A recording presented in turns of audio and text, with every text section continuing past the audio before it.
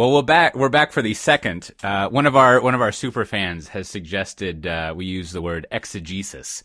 He said right to the dictionary early in the episode. That's right. He used the word press release exegesis, which I think that is some of the better work we have done in the software defined talk world, is taking a press release and reading through it. Kind of like if you're a fan of My Brother and Me, there is the I Want to Munch segment, and they read press releases from Wendy's and Arby's and stuff, which those are just delightful. But I think maybe what we'll call it, I'm working on this title, Brandon. Tell me what you think. I think we're going to call it the Software Defined Talk Members Only White Paper Exegesis.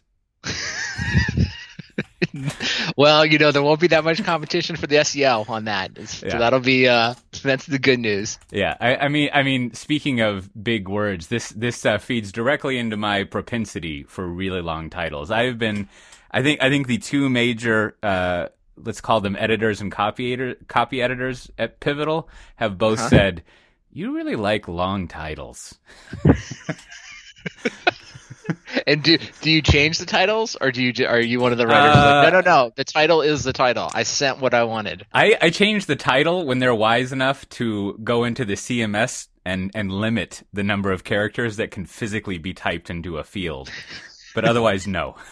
And in fact, I like to pile on subtitles. So I like it. So your title is the small abstract of your paper. Is that really your end goal? Exactly. Because this is a whole other talk. But as you know, you'll never get past slide 1. Maybe you'll get to the executive agenda. So you pack it all into those 2 slides. Right. Get it out in front. I like it. Yeah. Perfect. All right. So Cote, I have a question for you. Mm-hmm. When somebody comes to you and asks you to give a presentation you're not knowledgeable about, how do you go about preparing for such an endeavor? Well, I think the let's see, I'll give you the easy answer. The easy answer is if I'm already prepared, I just sort of look through it again, and I find out a bunch about them, and I see what I need to map or unmap from what they're doing. So we should refer to this as the cut and paste. Like anything in life, the first thing you do, you're like, have I done something like this before? Yeah. And can I quickly cut and paste something and send it on its way? So, but in the case of what we're going to talk about this week, right, is your DevOps talk, right? Mm-hmm. So at one point, let's assume you did not have all these fantastic slides in this great story, and they came to you and they probably said to you something like, hey, in 2 days from now, we need you to be in some remote city that you don't live in, and you're going to talk.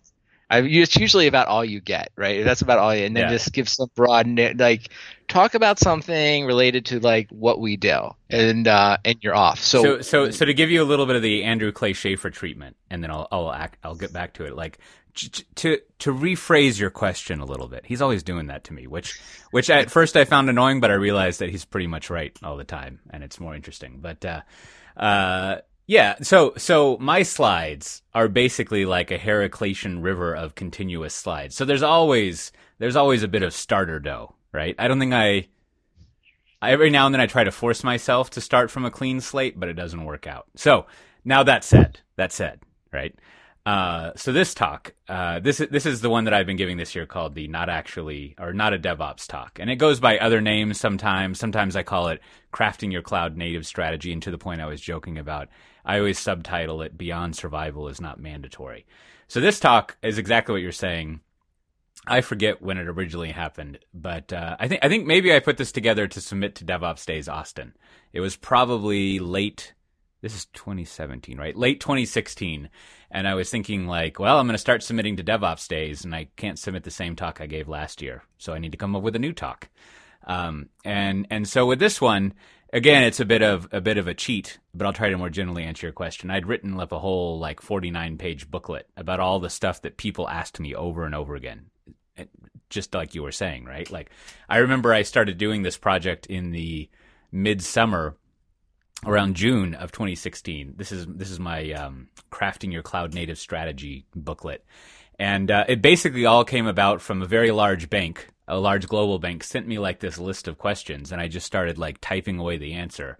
And I was like, man, I should write that up. So I wrote up this book, and it basically just covers all the tactics of what digital transformation and DevOps and cloud native is, and what are things people have failed and succeeded at when they do it. So that's like the raw content running around, right? But what I went to get to your question more generally, like what I do is usually, it sounds kind of cheesy, but I just think about it for a while. Like I don't actually do anything. I just like when I'm walking around or taking a shower or whatever, it's always these moments where I'm just kind of like playing in my head like what I want to talk about and what the audience wants to hear and how I can incorporate things like that. And so I get the narrative going in my head, and this is good because it helps me, like as I'm reading my daily news stuff, start filing stuff away.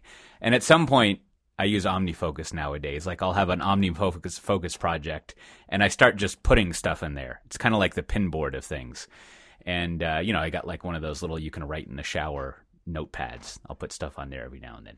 And then eventually what I'll do is, I'll either like start typing something, which I've kind of already done here because I said I wrote up something. Usually whenever I do a presentation, I actually write like a prose version of it.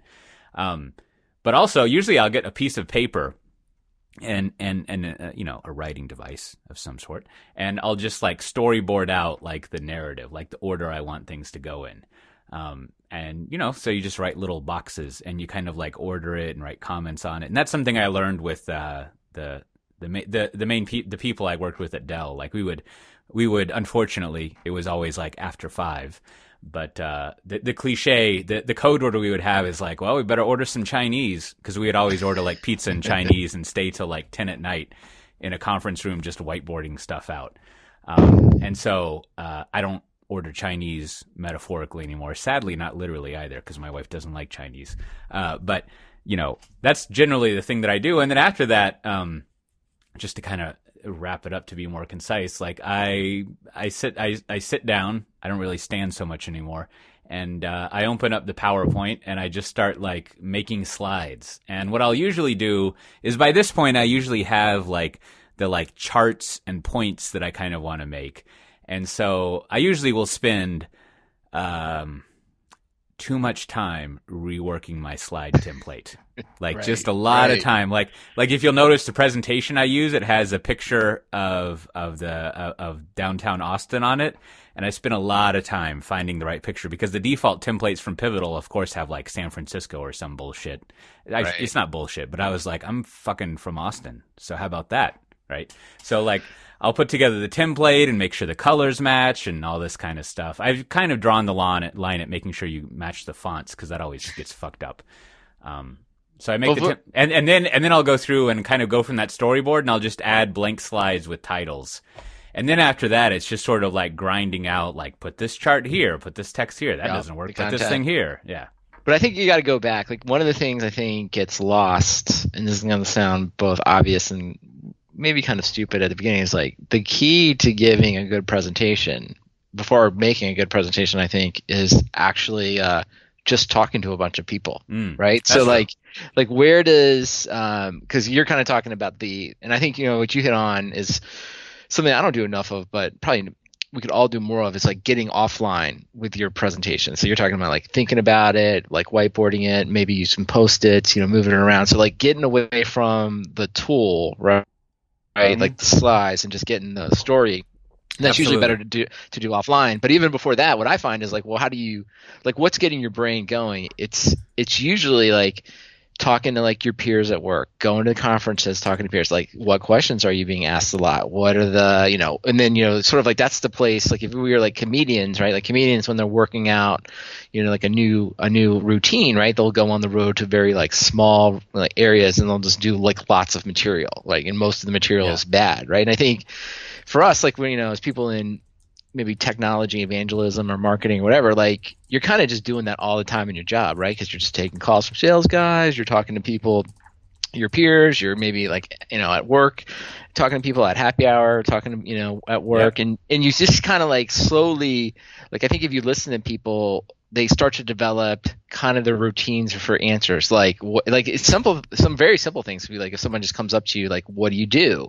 Right. You probably have a pretty good answer for that now, right? You've been doing that for a while. And that's sort of like, like you practice that answer so much, because you start to learn what resonates. Like oh, that was too technical. People have no idea what I was doing, or that job title I have is too vague. So you kind of have this like, oh, you don't know what this is, but this is what I do. And then you have some like, at some point you come up with some concise answer. So I think that's like, it's funny to say this, but the key to like entertaining a lot of people is like talking to a lot of people, because that's going to tell you what they want. Yeah. No, I try not to, I let myself self-aggrandize a lot, but I try not to self-aggrandize so much to make the stand-up comedian comparison. But it is exactly like you said, like a lot of, well, first of all, for a long time, ever since I left Dell, I've made sure I've had a job where I basically get paid to like sit around and think things. Right? So it's not always possible to do that, to like gather all that stuff together. And that's a large part of what I did at Red Monk. But yes, you're right. Like all the raw content, it comes from, I don't know what the percentage is, but I like for a huge amount of it to come from talking with people, like actual, and it can be, anyone, like just thought leaders or lords, if you will, lords and ladies, or actual enterprises or things like that. I mean, this is a little, a lot of why I do podcasts is because it's talking with people and I get stuff, right? Like I'm talking through things and I'm figuring it out. So a lot of the material comes from podcasts. And so that's one trick that I use. And then there's also like, I always joke that I like read the internet, but yeah, like I spend a lot of time every day just like flipping. It's not flipping. It's what is it on a phone now? Thumb flipping through a bunch of RSS feeds and all sorts of things like that. And a lot of it is crap that just doesn't apply, but I'm out there trying to find the little nuggets that will work out. And I tend to file those away like in my Pinboard account, and I'll go back and like when I'm doing this material, I'll go back and search through there and try to find things like that. But yeah, and then also your point, and then I end up doing this, like I rehearsed a presentation with myself a few times just because like, you just got to do that. Because inevitably, the first time I rehearse a presentation, I'll like get to slide 3 and be like, I have no idea what I was going to be doing here. And so you have to rehearse it enough so you can at least go through it on your own. But then, not only just talking with people casually, but also giving the presentation, you hone it and perfect it. And then finally, like I think to confirm what you're saying, another way of bringing all this in is like, oftentimes it would be easy to think like, oh, I'm a fancy director or whatever it is I am, and I shouldn't be going to all these little. I don't believe the stuff I'm about to say, but I shouldn't be going to all these little shit conferences like DevOps days. But I find that going to them is really good because I end up talking with people and learning the tropes and how to explain things, and it's just good for pulling all the sources from and finding out what people want to know and what they respond to and correcting it and all of that.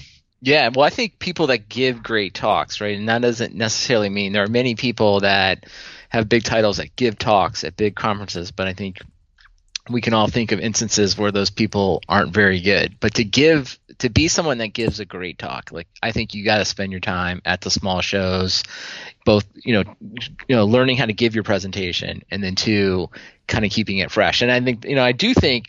I always have a lot of respect for stand-up comedians because nothing in my mind is harder than to think to myself that someone's going to pay like $50 or $100 or more to come sit in an auditorium for like an hour, and the only thing I have is a microphone, right? So that's it, right? I mean, there's nothing harder. They don't have slides. They don't have generally they don't have like a magic trick or a movie. Like it's just them. So and I think, kind of the reason I was bringing that up is like, as I mentioned before, if you've ever watched any kind of documentary about a comedian, it's always like, even the great ones, Chris Rock, Jerry Seinfeld, whoever we think is most popular, they're at the smallest clubs in the world. Or I'm sorry, they're at just regular comedy clubs on a Tuesday late at night in a small room, practicing their craft, right? Giving, bombing, just what you said, when you're, you and I probably just rehearse by ourselves, maybe like we record it, but they're like, no, I'm just going to be in front of 10 people. They're going to say some dumb stuff, right? And that's what makes them great. And to that point, with this talk that we're extensively talking about, like you were actually there one of the first times I gave it, and it was terrible. Right? Like I remember you went to like the Pivotal Austin offices, and it was late at night, and it was like, I don't always count Pivotal people who come because they're kind of like ringers for audience, but there was basically like, let's say 5 Pivotal people, including like 2 new people who, I would like to make a good impression on, you showed up, which was nice.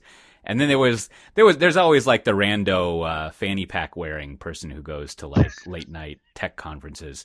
And then there were a few other people there. And man, I don't know what the deal was, but like I think it took me like almost 90 minutes to give the presentation, and it was terrible. But whatever. That's a good example, right? I mean, that was I think a Galvanize. I think it was definitely 10 people or less, and like I think that's a good example of like that would be your Jerry Seinfeld at a small club, right? It was like very, and again, like you're always like I'm sure this is probably very similar to like a Jerry Seinfeld or Chris Rock. Like they get up and they walk off and they're just like, man, that set sucked. It wasn't funny at all. And the audience is like, dude, you're not going to believe this. I just saw Chris Rock for 30 minutes. I had no idea. Like, I came here just to get a drink, and I thought I was just going to see somebody I never know. Chris Rock came in, and they're like, it was the funniest thing. You know what I mean? It's like the moment for the audience is so different than it is for the performer, right? And I think that's kind of what you're saying. Is like, no, man, I thought it was good, right? I mean, but I remember, right after that, you're like, it sucked. I was like, I think it was fine, In fact, I even talked about, I think you had like a Lebowski slide in it, and I was like, oh, that was cool, man. That was really funny, right? Yeah, that was the first time I used those two slides. And I was like, oh, I get it. So, all right, so that's sort of like the beginning. Now, what about, the end of a presentation? Because like sometimes you're trying to work out your narrative, but I think in the case of this presentation, right, the title, crafting your cloud native strategy, so it would be surprising at the end if you're like, oh, cloud native sucks, right? So like how much do you think about your ending when you're creating this presentation? Let me think. I mean, I don't actually do the ending very well in most talks. Like I sort of like I'm more interested in like cataloging a bunch of stuff rather than like concluding something. I don't know if I'm explaining that right, but like, well, the thing about this, like, what do you hope?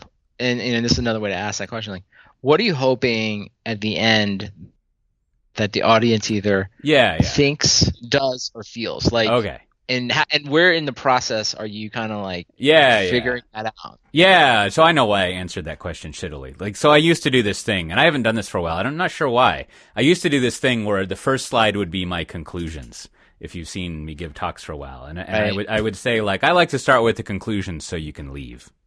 Right?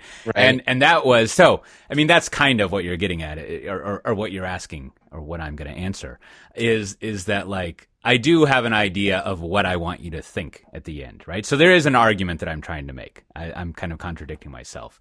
But I don't really, I like the style that my girlfriend in high school's mother used to say of always eat dessert first, right? Like, I like to know what it is you're going to tell me and try to convince me of. You don't, and like, I don't want to be tricked into it or led along to it.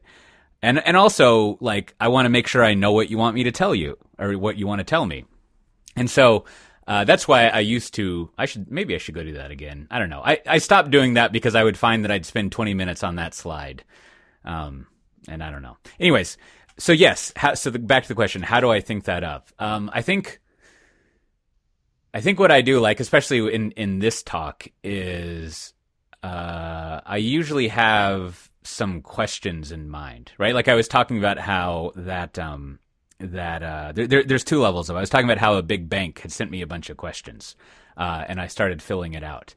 And so I usually have those questions in mind. And if you've ever seen my, starting with the conclusion slide, basically I'll just have a list of all the answers to those questions. And if I'm doing a poor job, I'll indent them and things like that. So one, there might be questions. So in this presentation, what are the questions? Like, the questions are things like, so how do I actually get developers to do more work, right? Like, well, you would have them pair and have them not be in meetings. And so what do I do with legacy code, right? I have all this legacy stuff I need to do. I don't think I talk about legacy in this presentation, but here's some tips on getting over legacy. Or there's one slide that is a very good example of this. Like, it's like, so all of this sounds great. What do I do to get started, right? Like, how should I plan out what to do first? And that answer is, pick a series of small projects. And so I have like a list of in my head of like these questions, that people have commonly asked and, or that I'm asking. And so like, those are the things that I'm trying to answer. Now I was saying it's two layer. The other layer is a lot of what I'm often trying to do is give, I don't know how to explain it, but give a model of how you should be thinking about some topic. And we talk a lot about this on Software Defined Talk in relation to, as we'll jokingly say, like, the number one part of business is making money, right? And just be like, never mind all this other noise. Like, what is the thing that you're after? And so, for example, the whole point of this talk, all the tactics aside, is like, so if you're thinking about DevOps or cloud native, the whole point is that whatever the business is, they want to start doing custom written software that helps run their business better, right? Like, it's that. There's no off the shelf stuff. There's no whatever. This is all about you write custom written software that pays very close attention to the end user and actually studies if you're solving their problem on a very fast clip. Which, you know, we kind of talked a little bit about that in the first episode where I don't know if we did, where the point of the PwC paper was like, you should pay attention to people, right? Like customer experience. And so, like that's like the big Uber point I'm trying to make here and almost try to reorient people's thinking around this is the question you're actually asking. And then just to wrap up, like, how do I come up with that? You know, I'll use another jokey thing, like for many years, including when I was at Dell doing strategy, and then at 451 and then at Pivotal, like this doesn't happen so much anymore, but I would go to meetings a lot where people were basically like, we need to have a cloud strategy. Can you talk the rest of the time for this hour? Right? And they're just like, right. I don't know what the fuck a cloud strategy is, what we should be doing. I barely know what our business does. Right. And so I would spend a lot of time being like, okay, well, here's what a cloud strategy would look like, right? Like based on what you want to do and the capabilities of the technology and just trying to put that model in someone's head of like how to think through solving the problem. So that's interesting. So you kind of want them to leave with a model in their head. And then I think what you're kind of doing with that question format is you're kind of trying to impose some structure. Like these are the questions you think the audience has, and you're trying to be explicit. Because I think the Q&A format, right, is very natural because human beings, that's what we do all day is ask questions, get information. So I do think it's a good tactic in the sense of like when someone leaves and like maybe 3 days later, their mind will probably gravitate towards like the Q&A stuff. Like, oh yeah, there'll be something like the talk was good. And he kind of talked about these questions. So I think that's a nice way to leave a marker. But, you know, one of the things that's in this presentation that I wanted you to comment on, and I think it comes up in a lot of other presentations is, you know, you really are in this case, I think both educating and advocating for kind of doing something different. And as we have talked about many times, human beings, we don't like change. We don't want any change, right? Yeah. And I think, you know, I've gotten the sense like when I saw this presentation that you did that, you know, the first part of this is you're kind of saying to the audience in a way like, or asking them like, do you want to change, right? Because I think when you talk about custom software, because they're, you know, in some ways like you need to challenge your audience like, you know, the only reason you need to do this is because you want to do custom software, exactly. And you know, and if you don't, right, like if that's not what you're here for today, or that's not something that is on your horizon, then you know you don't need to make any change, right? And I think this is where you even provide some, if I remember right, like you talked about some history of like just using off-the-shelf software and just kind of doing what it does. So, how do you both challenge the audience, keep them engaged, but leave them like with a real question, right? Because most of the time people are like, yeah, I want to change. But you really, in this case, like, and I know this presentation is advocating for that, like you need people to be bought into that change to get anything out of this presentation. Yeah. Well, so there's a lot to answer there and perhaps answer for. So first of all, just structurally, like, this version of the talk that I did at the Austin DevOps Day meetup it's the, let's call it the nerd version, right? There's kind of like a business person version that has a lot more front matter that talks about like strategy and how the marketplace is changing. And, you know, for people who listen to Software Defined Talk, they're familiar with this idea of like, you know, scare slides with Uber, but then the very genuine thing of like Professor Rita McGrath's transient advantage, right? So I've kind of clipped down that thing because over the past year, like most people are like, yeah, I fucking get it. Business is hard nowadays, right? So you don't have to like convince them. But I do like, to the point of a model, I do like to kind of remind them that like, so, hey, business people, you need to constantly be innovating, and innovating is not just like a bunch of bullshit nowadays, a bullshit term. It's actually, or as one of our new favorite newsletter writers would say, a whore. Like, we'll have to put a link to that. That was a delightful newsletter. So I'll tell the business people like, so do you actually want to change how your business functions? Using software is a way that you can do that. So, but in the nerd version,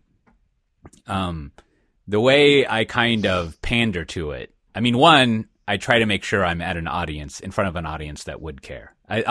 There's a story I could tell about when I was put in front of an audience that didn't care, and then like 40 minutes into it, we were both like, oh, you don't care anything about developers, which is, it actually turned out well because the person was like, well, now that you mention it, I probably should care about developers. And then we talked for like an hour more, but whatever.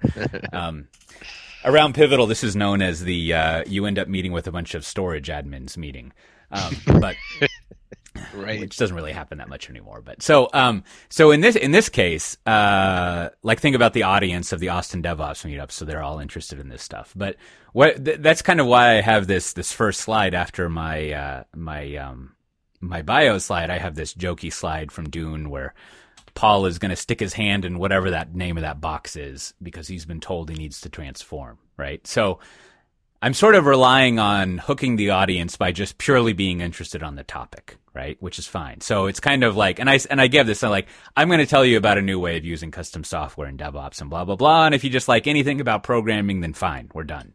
And this other one is the more cynical thing of like, hey, you probably work at a big company, and some asshole has come to tell you that you need a digital transformation. And you're like, what the fuck? So let me help you out, right? It's sort of like, and I wrote a Register column about this once, but let me kind of like tell you what to do in response to that so you can get on to watching your, whatever fucking Netflix thing you want to watch, right? And so it's just sort of like, I'm going to make your life easier by filling in a gap that you have. That makes sense. So, but I do think what's interesting about that is that you're hitting on what I think is really common in presentation is like the people in the audience will be generally bought off on like probably the topic, right? I mean, they're there. But the hard part, right, is that they then have to go and talk to somebody else, right? And that's kind of like what I think you're trying to do, right? You're trying to arm them with what that is. Yeah. But then I think there's still another layer there, right, around like, there are people that like do understand all the components of DevOps, right, and the culture and all the things that gets talked about a lot, but it's still really hard to implement. So I think part of it is like while those people may want to do it, right, they may intellectually be like, yeah, I want to do this. Like when they get back to their office, they're not going to do it. It's like this is what I sometimes I think it's like equivalent of like weight loss or something. Like it's not that complicated to go listen to someone give a great presentation about like eat less, exercise more, and everyone in the room being like, absolutely, that's totally what you should do. That's totally what I'm going to do that. And they go back and they don't, right? And the reason is like, so I think like I always find like presentations that are like walking up to this line of like pushing you as an audience member to like really confront your desire to change. You know what I mean? It's like, because sometimes like leaving that presentation being like, I did understand what he's going to say. I understood what he wants up me to do, but I'm not ready to do it. Sometimes it's almost better for people to be at that intellectual level, because it's just like it's more honest than it is to be like, oh, I'm so mad at myself. I just ate what did I just eat? I just ate one of the snack bars out of the snack closet.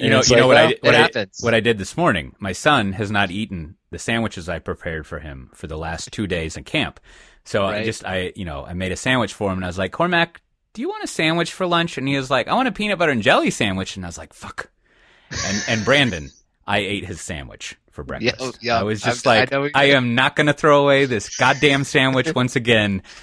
I'm eating it. It's just like, fuck Tim Ferriss and the French driver.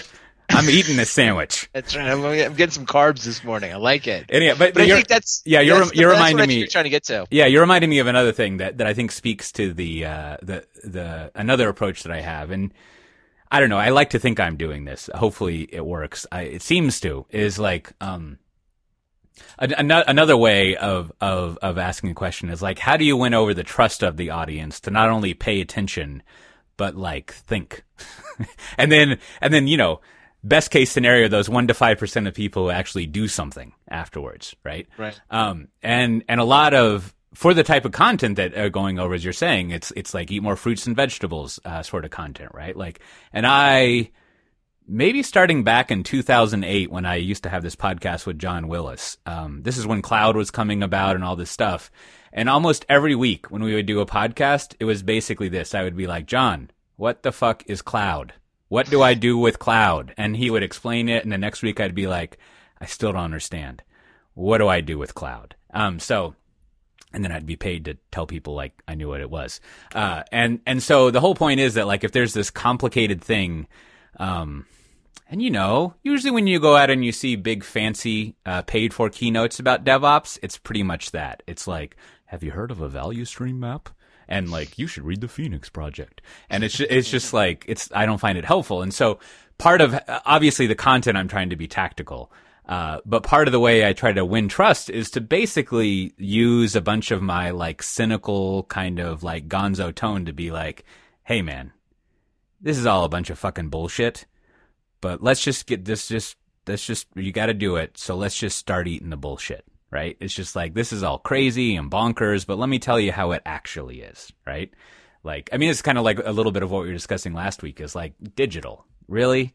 I mean, I even put a joke thing in there, but like, you can actually kind of explain what this means and go over tactical things for it. And, right. All my, joking at myself and other people sort of like gets to that point of trying to disarm the notion that I'm some highfalutin thought lord who doesn't know what they're talking about. So you're definitely doing like kind of like the self-deprecation, keep yourself like make the audience feel comfortable with you, right? Make yourself feel like a regular person, and I think that's like I actually enjoy presentations like that as well. And maybe everyone is trying to do that. So it's just how well you achieve it. And I think the other thing when you're giving a presentation is to always, kind of back to like our dieting or any other thing, is to realize that, the reason like people go to several DevOps presentations, or like the reason, I personally read like a bunch of different like business books or stories of how businesses are created, is it's just sort of a way, that's like how I'm trying to educate myself and keep myself interested in the topic and trying to push myself to make those changes, right? So like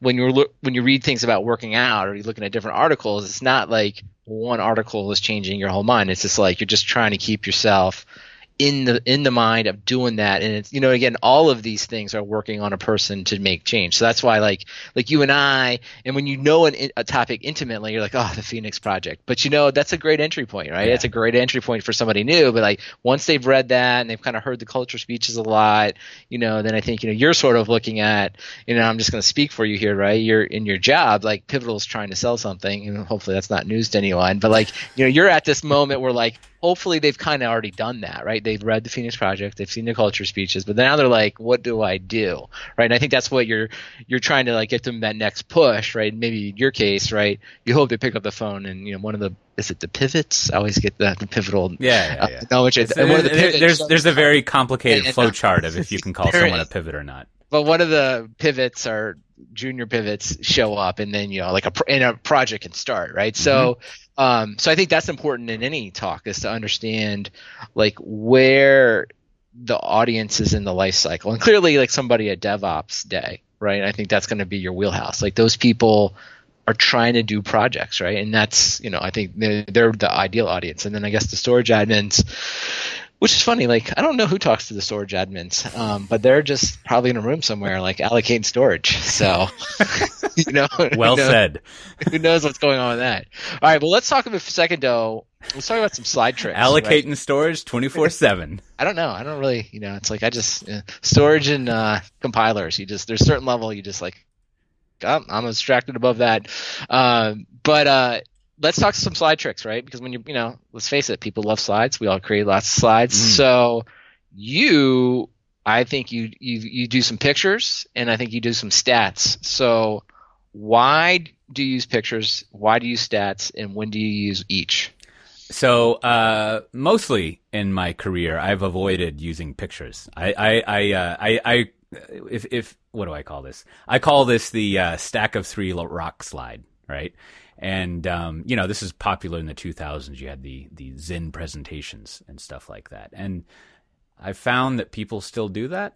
To me, I guess people like it, but to me, it's like nauseating to have these big pictures and people just kind of speak over them. I mean, there are good versions of this, and if you're offended, I mean exactly your presentations, your great versions. But like the worst one is what you see nowadays, and I think it's driven by this notion that like I should check my presentation into Git and have it auto-generate instead of doing some fucking work and opening up PowerPoint or God forbid Keynote. But you'll have like the sentence on a slide. It's just, anyways, I don't really like simple slides because they're not like meaty enough. And I've got a whole little shtick that like you should think about, especially a corporate presentation, as a Word document accidentally printed in landscape, right? Just, haha, little joke there about the print menu.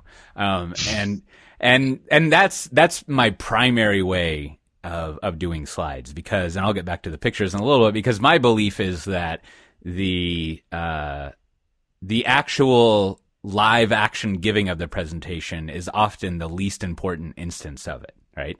A recording is not the most important instance, but the middle important instance if it's a list of three, because you can send the recording around and it scales and you can send it to anyone. Recording of a talk is really great. I was surprised this one was going to be recorded, so that was awesome.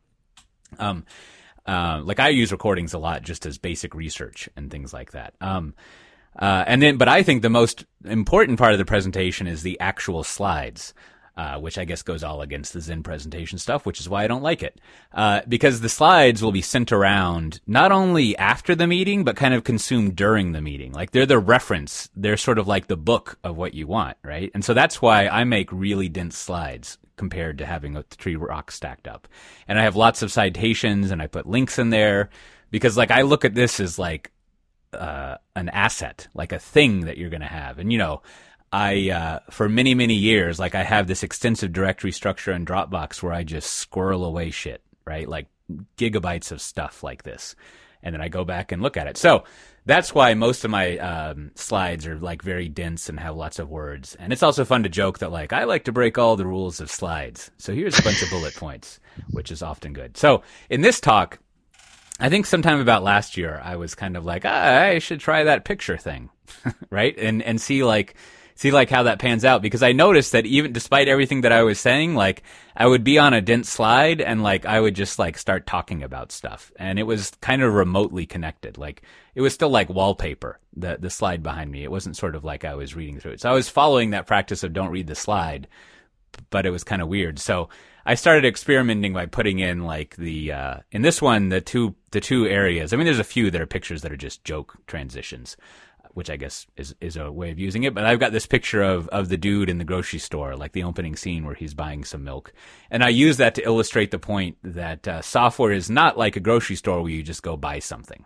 And so it's just a funny picture of that. And like, I don't really know how you would represent that in bullet points, right? There's no studies from Gartner that say that point.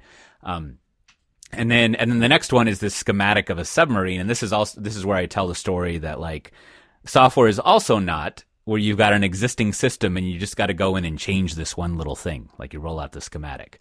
And so those two things kind of they wallpapered the point that I was making, pretty well. And then I guess you could say the Twitter screenshot that I have is sort of like one big picture. And that's a joke transition too, right? All the rest of them are basically joke transitions where you're kind of like shifting the conversation of like, and now we're going to talk about this. Like I kind of went over the Dune picture, and there's another one that's like an animation, like, this infamous, I guess it's famous. I have to look this up, but this famous like tire fire one. And the whole point of that is to make this transition of like, so I've told you about Utopia, and I've even shown you the slide of all these pivotal people, that have all these great successes. Like that slide where I list pivotal customers and all these figures about their success is a classic anti-Three Rock slide, right?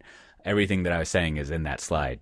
And then I transition. I'm like, but when most people try to do this, this is what happens. So how do we avoid a tire fire? So that's. But I do think you hit on a couple things there that I think are important to like hit on, right? It's like one, the slides, just photographs in general, like they do set a tone. Like you started this conversation talking about how like, you took the time to find an Austin picture, right, to replace the San Francisco picture, because that sets a tone about who you are, what you're trying to convey, like your own style. I think pulp culture references, especially they certainly, say something about you who picked it, but it also help you relate to the audience, right? Mm-hmm. Like, it's like a geek nerd audience, probably Game of Thrones, right? Or something, whatever, that's going to connect in some way. I think it's always fun to like, include stuff that's more obscure. I think you have no problem doing that, right? Like just sort of like some people get it, some people don't, which is always fun.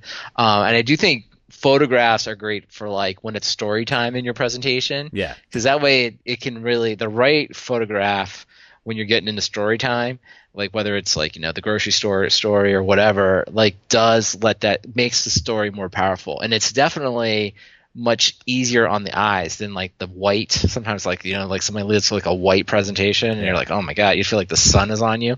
So it's like, so I think those are good, it's a good way. Now, but what about I have a specific opinion about this, but I want to hear like, but what about when you're doing charts and numbers? Uh-huh. Like why, what are you trying to do with the charts and numbers typically? Yeah.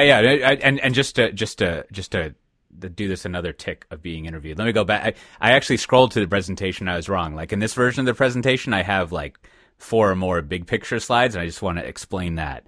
Like in an early version of this presentation, when I was experimenting with big pictures, like there was a second slide that would cover. You kind of see this in the managing the change, pace yourself. Like I would have a version of the slide like this, where there was the big black cover with a bunch of bullet points over it, and I just had like the picture slide as sort of like for fun. And I would eliminate that slide because I would find that I would go to the picture slide and I would say everything in the bullet points because I'd said it so much. And then I'd flip to that slide and it'd be like, oh, I already said all of that.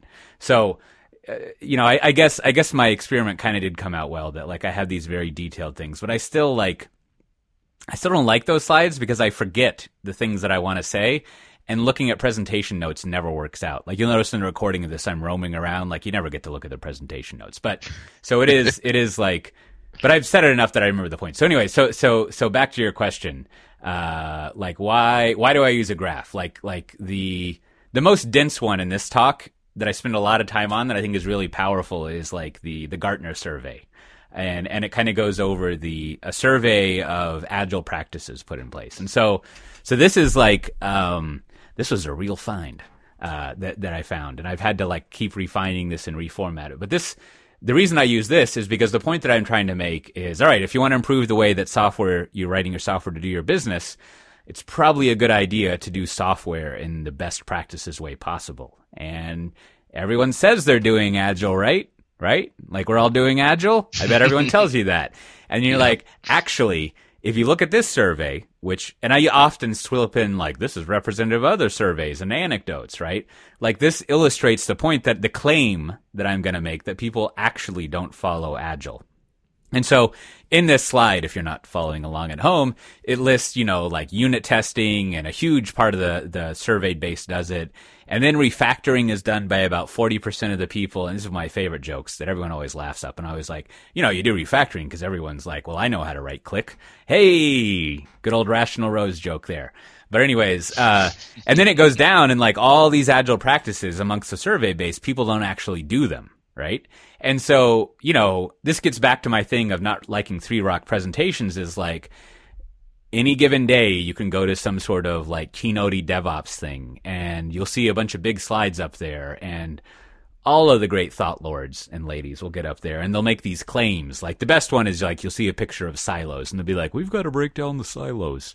And things like that, but there's no like data backing it up. It's just like this claim. Like, and they often don't even they might have like one story about some wacky little startup that did it once, but they don't have like the backing up, facts, so to speak, that fuel that. So that's why I use charts as an illustration of a claim that I'm making. And like, right.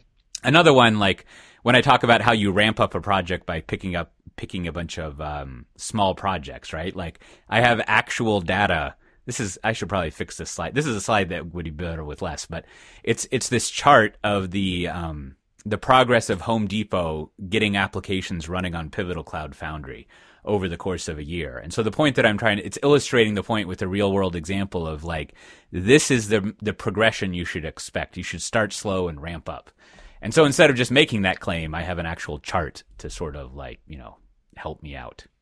Yeah, so I think the numbers, right, they're always playing the role of one, just third-party validation of some point, right? So trying to like give some substance to, the claim you're making. And I think that's probably like most of the slides that I see are typically, geared around that, and makes, very good use of it. I don't think there's anything wrong with it.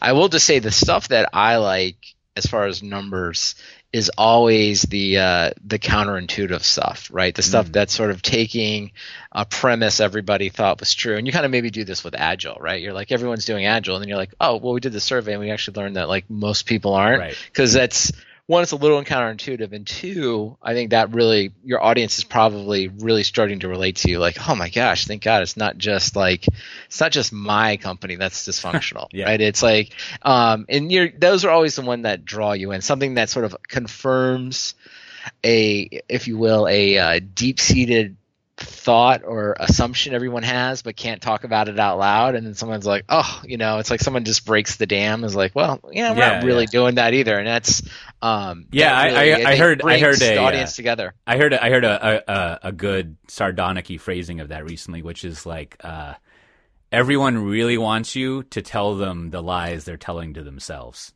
or just like they want you to echo back to them the lies they know that they're telling to themselves, right? Yeah, and I think there's always the risk, right, of confirmation bias. But then confirmation bias is risky because it just feels so good, baby. So and there's a good example of that happens with one of my other favorite jokes in here, which is the don't go to meetings thing, right? And it's a good example to go on about this point of like, yes, we should all go to less meetings. Thank you very much. Right? Thanks. But there's like an example of Allstate going to less meetings that makes it more real that I get into. But, I kind of this confirming, telling, the lies you tell yourself, like I go over and, you can go look it up in the presentation, but kind of like a stereotypical day where a developer ends up only having like 30 minutes or an hour because they go to all these meetings and get coffee and have to go to lunch, and like there's lots of traffic, so they leave early. And so it's sort of like, relating, and pretty much everyone is like, oh man, that's so true. and so it kind of pulls them along to that, like, this speaker and content know what they're talking about, so maybe they can help me. Mm-hmm. Well, I think there's that. I mean, I think those numbers and stuff definitely are like, I would kind of put them on like the affinity, like they're bringing you the audience closer and like making you feel better. But there is when you have a great statistic that goes the other way, and I can't think of one in IT off the top of my head, but like I listened to a recent Freakonomics episode that was, make a real long episode conclusion real short, was just, they showed where like there was this program that was sort of like early intervention with children at risk and helping them and all the things that they did.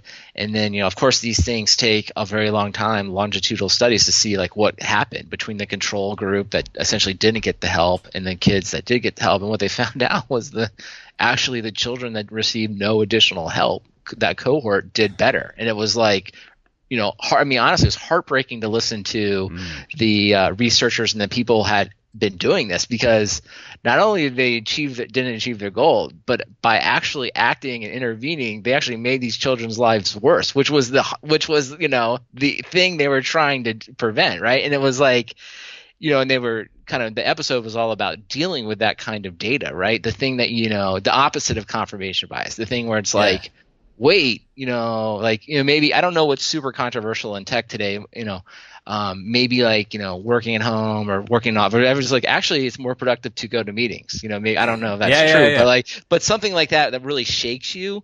It can be super powerful, right? Cause it's like, I don't think as someone that's seeing it, like it sticks with you for a couple of weeks. You're like, wow, like this thing that I've always wanted to do or been thinking about doing is probably not right. And that can be really powerful in a presentation. Yeah. And I guess, I mean, there's a third way of using numbers. Like the first way was sort of like the counterintuitive thing. So you're kind of like telling something someone new, right? and it can also be like the exposing thing, which is you're not actually doing agile. And then there's the second one, which is sort of like, hey buddy, we're all cool with each other, right? Like I can back up the things that are happening. And the third one is like, it's not necessarily numbers based, but it's kind of like the hallmark, to say his name again, of a good Andrew Clay Shafer talk, where he's sort of like, the way that you're comfortable with doing everything is actually killing you, right? And it's sort of like, you need to get over all these like biases and things like that. And here's a bunch of monkeys on a ladder trying to get a banana. And like, you need to realize that you're being tricked and you're tricking yourself. And there's a variant of that often, you don't have to do this so much anymore, but it's kind of like the anti-special snowflake thing, where you basically have to go tell people like, no, actually, you're not a special snowflake, and you need to do the best practices. And here's a chart or some numbers to back that up. And I don't know. I mean, anytime you're arguing with someone, I mean, this is what I learned. One of the primary things I learned when I was doing strategy at Dell is like, you better have some fucking data.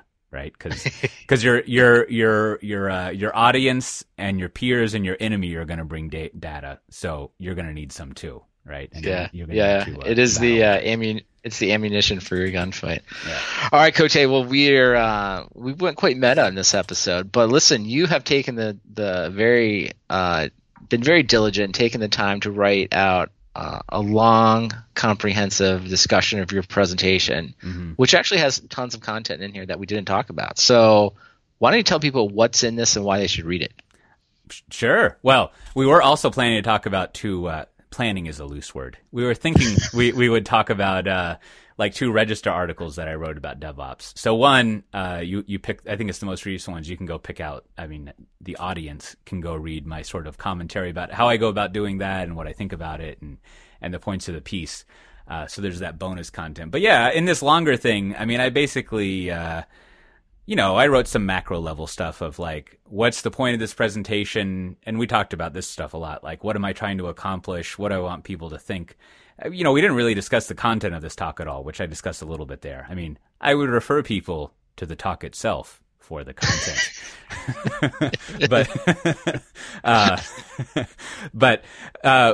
What I did is I don't like doing this, but I forced myself to watch the recording of this and just. Oh, that's hard. Very difficult to watch yourself. It actually turned out, I don't mean this again to be self-aggrandizing, but it turned out a lot better than I thought it would be. I don't think I once thought like, oh, look at that fucking moron up there.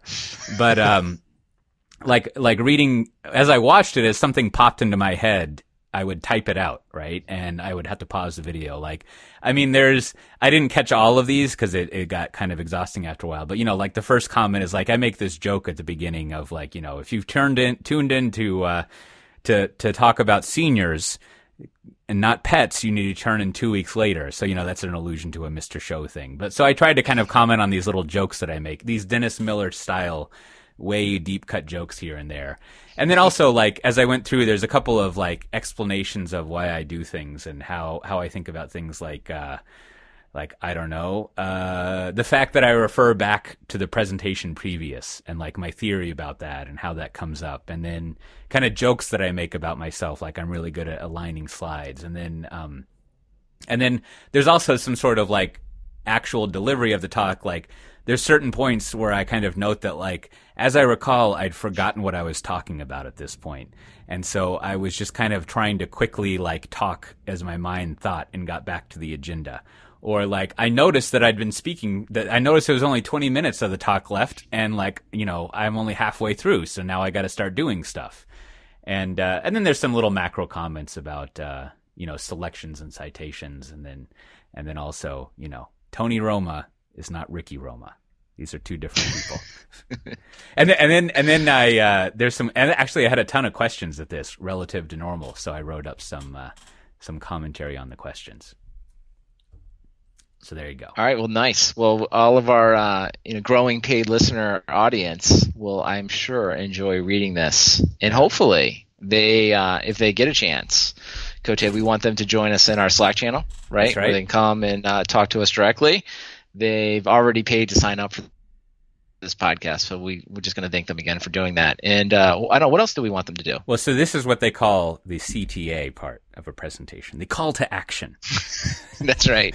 And, which should never be it should never be me asking you what it is. But so we're breaking that rule. I should know what all the call to actions are. That's right. We'll have a meta discussion about podcasting one day and what's up with this format. But yeah, so as Brandon said, if you go to softwaredefinedtalk.com, you can find all of our normal free, I'm putting air quotes, our great episodes there. First of all, you should subscribe to that.